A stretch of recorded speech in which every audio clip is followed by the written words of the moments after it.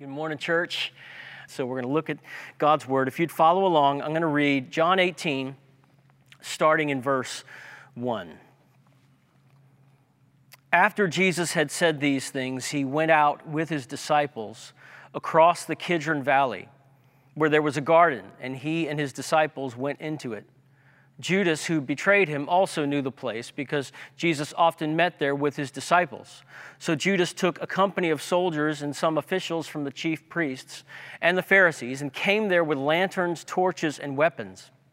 Then Jesus, knowing everything that was about to happen to him, went out and said to them, "Who is it that you are seeking?" "Jesus of Nazareth," they answered. "I am he," Jesus told them. Judas, who betrayed him, was also standing with them. And when Jesus told them, "I am he," they stepped back and fell to the ground. And then he asked them again, "Who is it that you're seeking?" "Jesus of Nazareth," they said. "I told you, I am he," Jesus replied.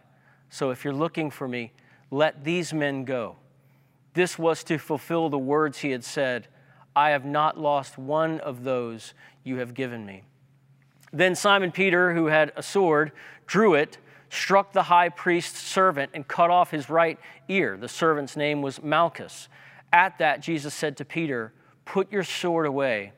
Am I not to drink the cup the Father has given me?"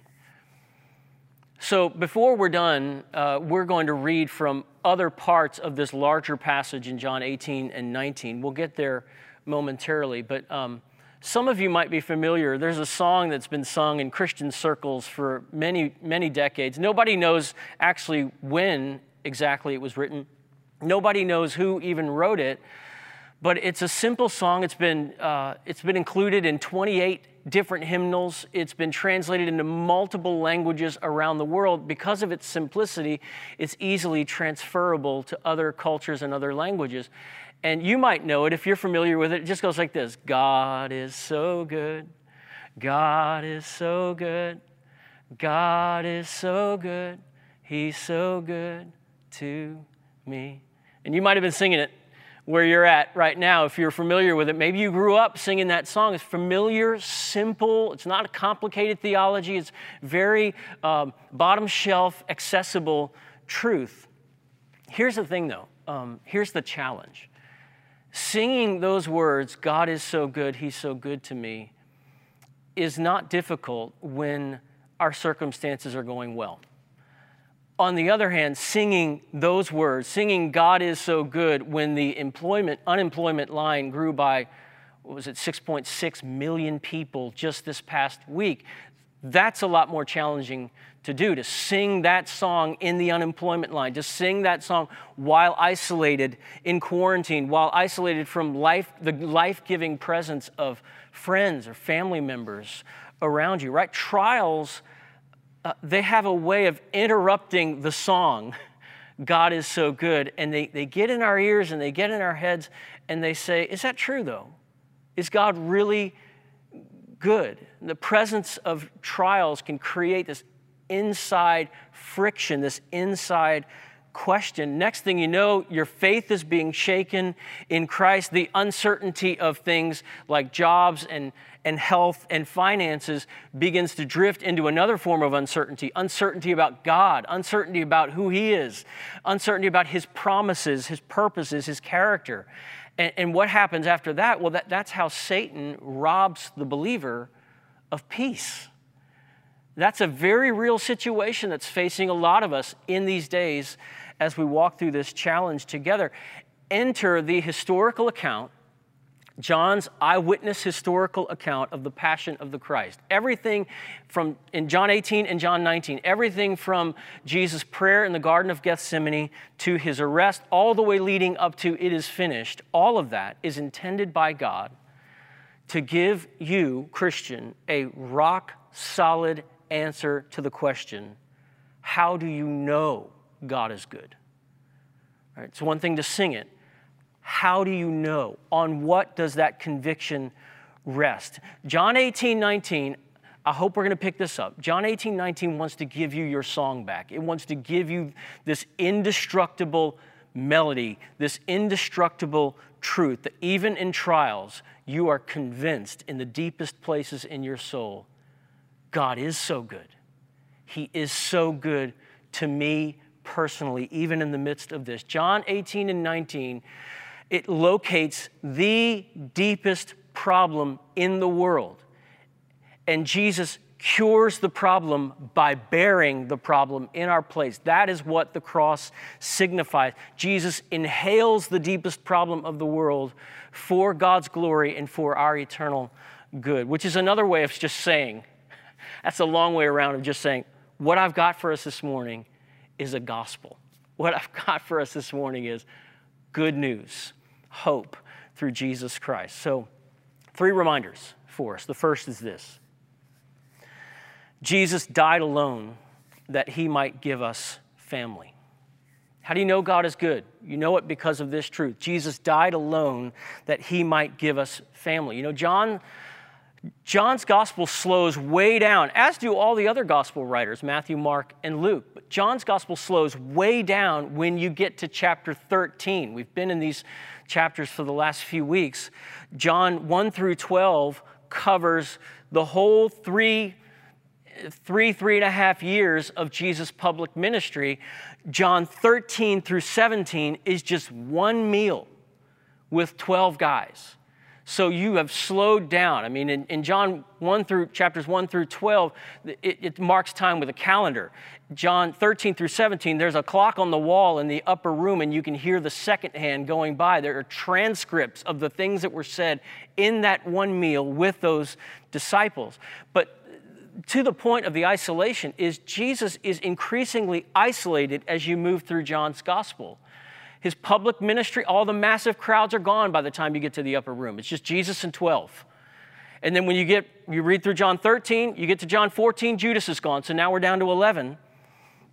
And then those 11 friends are about to leave. If you look down in verse 8 of John 18, and the 11 friends that are with Jesus are about to leave as well. Verse 8, Jesus says, if you're looking for me, let these men go. He's standing between those who would arrest him and his disciples. He puts himself in that place. Let them go. You want me. You came here for me. Let them go. This was to fulfill the words he had said.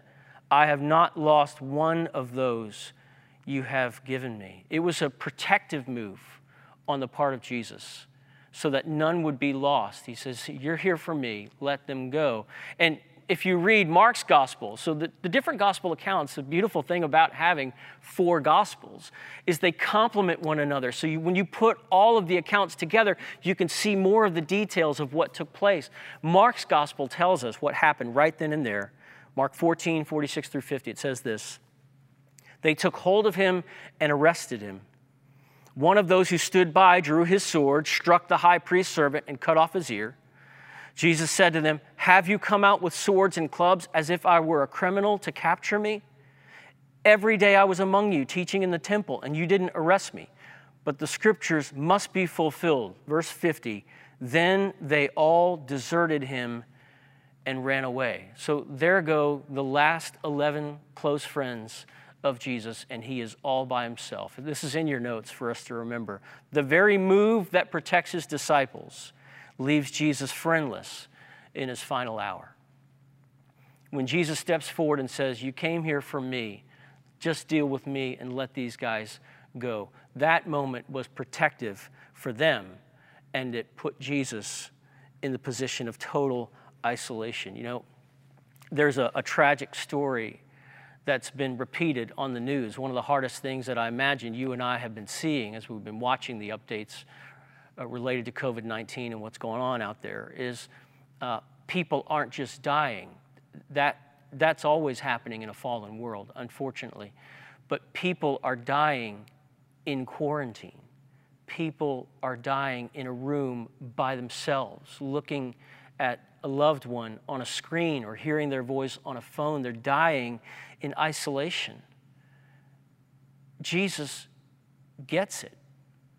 Jesus entered into this broken, fallen world, and he tasted even our isolation. He tasted it in at a whole new level. If you keep tracking with the story and you flip over to John 19, if you got that Bible, just go ahead and flip over the next page to John 19 and look at verse 17.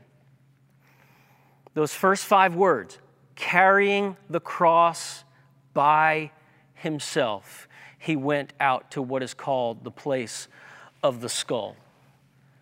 Carrying the cross by himself, Jesus died alone. He died isolated. He didn't die with the comfort of his friends. There's a very well-known Christian hymn that's been sung for years. The name of it is, I Stand Amazed in the Presence of Jesus the Nazarene. And in that song, it tells some of the story of the cross, and it reminds Christians who sing it of this little detail about the event of the crucifixion when it says this, he took my sins and my sorrows. He made them his very own. He bore the burden to Calvary. He suffered and died alone. Jesus knows he died alone so that you would never have to be alone if you've put your trust in Jesus Christ. He died alone because God wanted to be your Father. Jesus died because God wanted to surround you with family called the church, siblings, a global family, brothers and sisters in Christ all around the world. Not only a global family, a local family called a local church. So if you're a part of the Church of Brook Hills, Jesus died. One of his gifts to us is each other. He brought us together. You read the story, Daniel just referenced in Ephesians chapter 2, we read together during musical worship. What happens in Ephesians 2, if you keep reading that text, is you find out that the cross is what brings the Christian family together. It brings together, it knocks down a dividing wall and brings together one people, one body in Christ. Jesus purchased this blood-bought fellowship, this kindredness, gatherings of where the local assembly of believers, we lift up our voice in song, in praise. We make our common confession of hope without wavering because he who promised is faithful. Hebrews chapter 10 talks about those local gatherings, right? In normal circumstances, we would be gathered here in this room. I would be looking around and you'd be here. I would have heard you singing in this room, filling up the room with our voices as we praise our God. That, friends, is a grace from God. Not to be taken lightly. And I trust that I'm not alone in feeling that maybe one of the left-handed gifts of this season is that you and I are going to treasure gathered worship together like we never have before. Now, I'm going to say good morning, church, at some point once we've walked through this by the grace of God. And we're going to all look at God's word together. We're going to sing ourselves deep into hope. And it's going to be utterly glorious. But listen, when Jesus said, I will build my church and the gates of hell will not prevail against it, he was talking about an indestructible fellowship of believers, right? COVID-19 cannot destroy the church that Jesus is building. It cannot destroy the church of Jesus Christ. Neither could the Spanish influenza at this time last century. Neither could the bubonic plague. Nothing can destroy the church. Even the gates of hell cannot prevail against the church of Jesus Christ. There's a beautiful story in the annals of history when in the 17th century, about 2,000 faithful pastors, clergymen, were kicked out of the ministry because they didn't sign the new Act of Uniformity that was sent down by Parliament, the British Parliament, and they refused to sign it because that document said the state is going to control what you do when you gather in worship. We're going to control what prayers you're allowed to pray, and so on and so forth. And they said, we will not give the conscience into the hands of the government. And so all that was left in that community were state-appointed, basically, government-appointed ministers whose public prayers had to be approved by the government. Well, what happens 3 years later, after 1662 and 1665? A plague comes to London, and it lasts for almost a year, so 1665, 1666. And guess what happened to all those government-appointed ministers? They bolted. And guess what happened in response to that? Guess who came back? 2,000 formerly ejected clergymen come running back into the city. For what purpose? To read psalms at the bedside of infected believers, to assure them of the hope that they have in Jesus Christ. Look, what explains stories like that? Ephesians 2 tells us the cross explains stories like that. The cross of Jesus created the fellowship of the church. Jesus, in total isolation, back against the wood, built something called a church. He died alone that he might give us family. Look, and we have ways this week, let me encourage us to continue to seek ways to lean into the family that Jesus created for us in the local church. God is so good. How do you know? Number 2, Jesus died exposed that he might cover our shame. That's how you know God is good. Jesus died exposed that he might cover our shame. Many of us have had embarrassing experiences, right? I could tell you stories. Embarrassment and shame, though, are different. That's not the same animal, right? Embarrassment is often funny. Embarrassment doesn't leave you feeling isolated, because usually embarrassing experiences, they're funny and they're shared. It's like a universal experience. Everybody at some point is going to, go to work with their shirt on inside out. That's just funny. You're not feeling shame over that.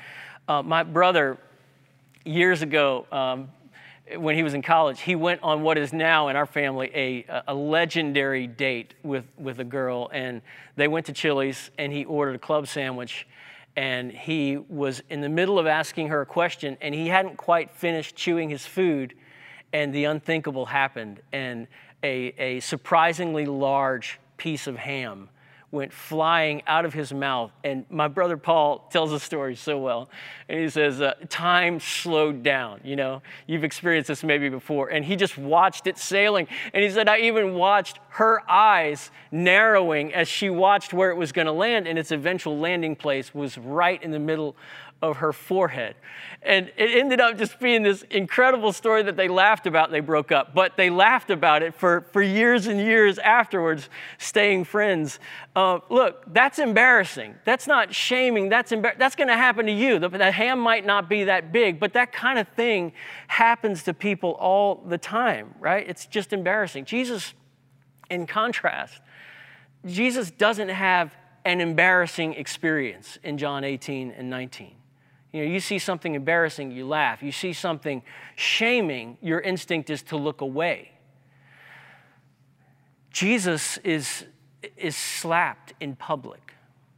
That's not embarrassing, that's shaming. Chapter 18, verse 22. And then you keep reading the story. They fashion a crown of thorns. This is intended as mockery, because it was said that he was a king. So they fashion a crown of thorns and place it on his head. They wrap him in a purple robe. They have this mock worship service. You can imagine the soldiers, they're genuflecting, they're bowing, they're singing, they're pretending that he is their God. They parade him out into public in this robe and with this crown, and they sing essentially, "All hail King Jesus, all hail Emmanuel," but they don't mean it. It's intended as mockery. It's shaming. They post a sign over him on the cross that says, John's gospel tells us, if you keep reading, it says, "Jesus of Nazareth, the King of the Jews." And the irony is that though it's intended as mockery, it's true. The man who was wrapped in the purple robe with the crown is the king. If everyone only knew his true identity, right? But the mockery of the purple robe, that wasn't enough, because if you keep reading into chapter 19 and you get to verse 23, you find out what they do is they take that robe off and they take off everything else and they cast lots for his clothing. And the bidding starts, and you can almost imagine the jeering as they say, "God's tunic, the last shirt God wore." Bidding starts, right? Going once, going twice.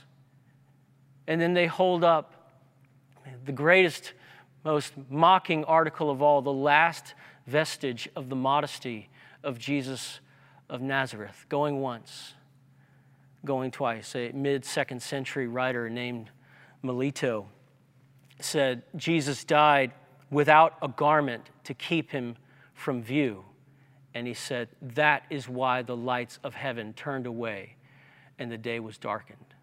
Melito lived so far back into the ancient church that his grandparents would have been old enough to see Jesus crucified at the cross. And he said he died with nothing on. Friends, if an accurate picture were painted of the cross, no one would buy it. Everyone would look away in shame. How does that touch us? If you've ever felt the torturous sting of shame, you have a Savior who knows. You have a Savior who knows. He knows our isolation. He knows shame. There is an enemy in this world, and he loves wielding the weapons of guilt and shame. And he wields it to keep people from finding hope in Jesus Christ, who takes our shame and takes our guilt away. Some of you are very familiar with Satan's work in this particular area. He gets in your ear and he says, you've done things. You've done dirty things. You've done bad things. Why would God want you? And that's him leveraging the tool of shame to drive you away from Jesus Christ. Guilt keeps a lot of people from running to Jesus. Why? Because they think that when they run to Jesus, he's going to stack more guilt. They don't understand. Satan keeps them from understanding what Jesus actually does with guilty people. He says, I'll take that. I'll take your guilt. Satan also uses shame. Shame is different because shame doesn't just say you've done dirty things.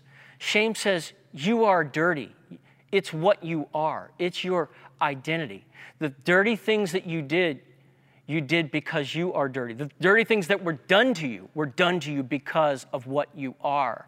That's what shame does. It's a vicious tool of the enemy. And if either of those, guilt, shame, if either of those describe your struggle, I've got really sweet news for you. It's this: Jesus died exposed that he might cover your shame, that he might cover my shame. Jesus died without a robe so that he could give you a robe, so that he could cover you in a robe that covers all of your shame, all of my shame. That robe, once we're wrapped in it by faith in Jesus alone, that robe is personally monogrammed by God. It is given to you. It has your name on it, and that robe announces that the one who wears this is beautiful in the eyes of God. The gospel is the world's answer to guilt and shame. God is so good. He's so good to me. Third, Jesus died condemned that we might be accepted. He died condemned that we might be accepted. You know, the whole meaning of the cross is tucked into those words in John 18, verse 11, when Jesus tells Peter, he says, put your sword away. And then he says, am I not to drink the cup the Father has given me? The cup, that's a metaphor. That's language that's used deep into Old Testament imagery. It has rich symbolism throughout the Old Testament. The prophets would speak of this cup that was brimming. The prophets would say it was foaming with the wrath of God. It was foaming with the undiluted justice of God poured out on human sin. And the prophets told the nations that the cup of judgment would not be set aside. It would be drained. It would be drained. Justice would be done. Sinners would drink the cup all the way down to the dregs. What becomes the surprise twist ending in the story of the gospel is that Jesus is the one who drains the cup. That the Apostle Paul said, God the Father made him who knew no sin to become sin for us, that we might become the righteousness of God in him. Why, in John 18, why is Jesus trembling in the garden? Why is he sweating drops of blood in the garden? Is he afraid of the nails? Is he afraid of the crucifixion? Is he afraid of the flogging? Many other men in that time walked stalwart to their crucifixions. Why is Jesus more afraid than they were? He wasn't afraid of that. Jesus was trembling in the garden, falling flat on his face over and over because he's staring into the cup foaming with the wrath of a holy God against human sin. That's why his legs are wobbly in the Garden of Gethsemane. Because even in the Garden of Gethsemane, when Jesus prays and heaven is silent, when he says, is there any other way? Can this cup pass from me and these my people still be saved? When heaven is silent, in answer to that question, we know Jesus has already begun to tilt the cup. He is already imbibing the curse. He is already drinking it down in our place.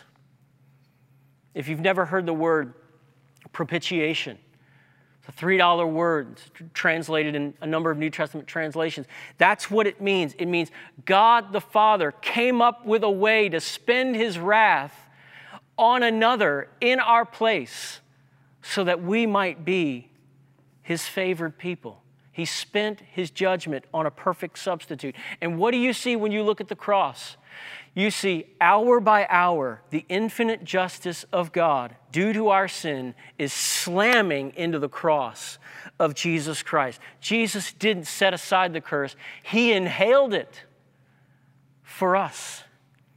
One author and theologian said, Jesus drank the cup of God's wrath bone dry, leaving not a drop for us to drink. Isaiah had said centuries before, God spoke through the prophet Isaiah and said, the punishment for our sins, for our transgressions was laid upon the Messiah, and by his wounds we are healed. This is the heart of the good news. The cross of Jesus, friends, don't mistake it. The cross of Jesus doesn't announce God is lenient. That's not the message of the cross. The cross announces two things very powerfully. It says God is holy, and it says God is merciful. Holiness and mercy kiss in the cross. It is announcing that God is holy. It says God is holy because the cup of judgment is not set aside. And it announces God is merciful because God himself drinks it in the place of all who trust in Jesus, in the place of all who repent and believe. Have you repented and believed? Have you run to the one hope of the world, thrown your life into the arms of the only one who can save us and forgive us of our sins? Friend, do that today. You can say it even where you are in your room. You can say just simply, please save me. And what happens when we repent of sin and trust in Jesus? How do you know, after you've repented and believed in Jesus Christ, how do you know you'll never face a condemning judge? We know because John, the writer of this gospel, was near the cross when Jesus spoke the sweetest words history has ever known. It is finished. It is finished. What is finished? The cup. The cup was empty. He had drunk the cup of the curse. Look, if you were in the room just now, the place just exploded with amens. Maybe people started dancing, right? If you got the point of that, there is a reaction because that's the best news the world has ever known, the world could ever hear. What was finished? Your debt to a holy God was paid in full. What was finished? Your judgment that you deserved before God against your sin, Jesus bore it. What was finished? Satan's stickiest accusations over your life of shame and guilt, Jesus silenced them. It is finished. It's great news. If you've never responded to Jesus, respond to this good news. Put your hope in Christ alone. What happens the moment you believe? Here's what happens. God the Father becomes your Father. God the Son becomes your advocate. God the Spirit becomes your never leaving, never distant, ever present friend. That's what happens. The triune God comes to our rescue. Friends, you need better news than what's on tonight. There's better news than what's on tonight. Friend, we've got news that can hold you up in a storm. We've got news that can put that indestructible melody back into your heart. Here it is. Jesus died alone that he might give us family. Jesus died exposed that he might cover our shame. Jesus died condemned that we might be accepted. those truths spoken from the reality of the cross give you your song back. They place into your heart an indestructible melody. Maybe you can sing it with me right now. God is so good. God is so good. God is so good. He's so good to me.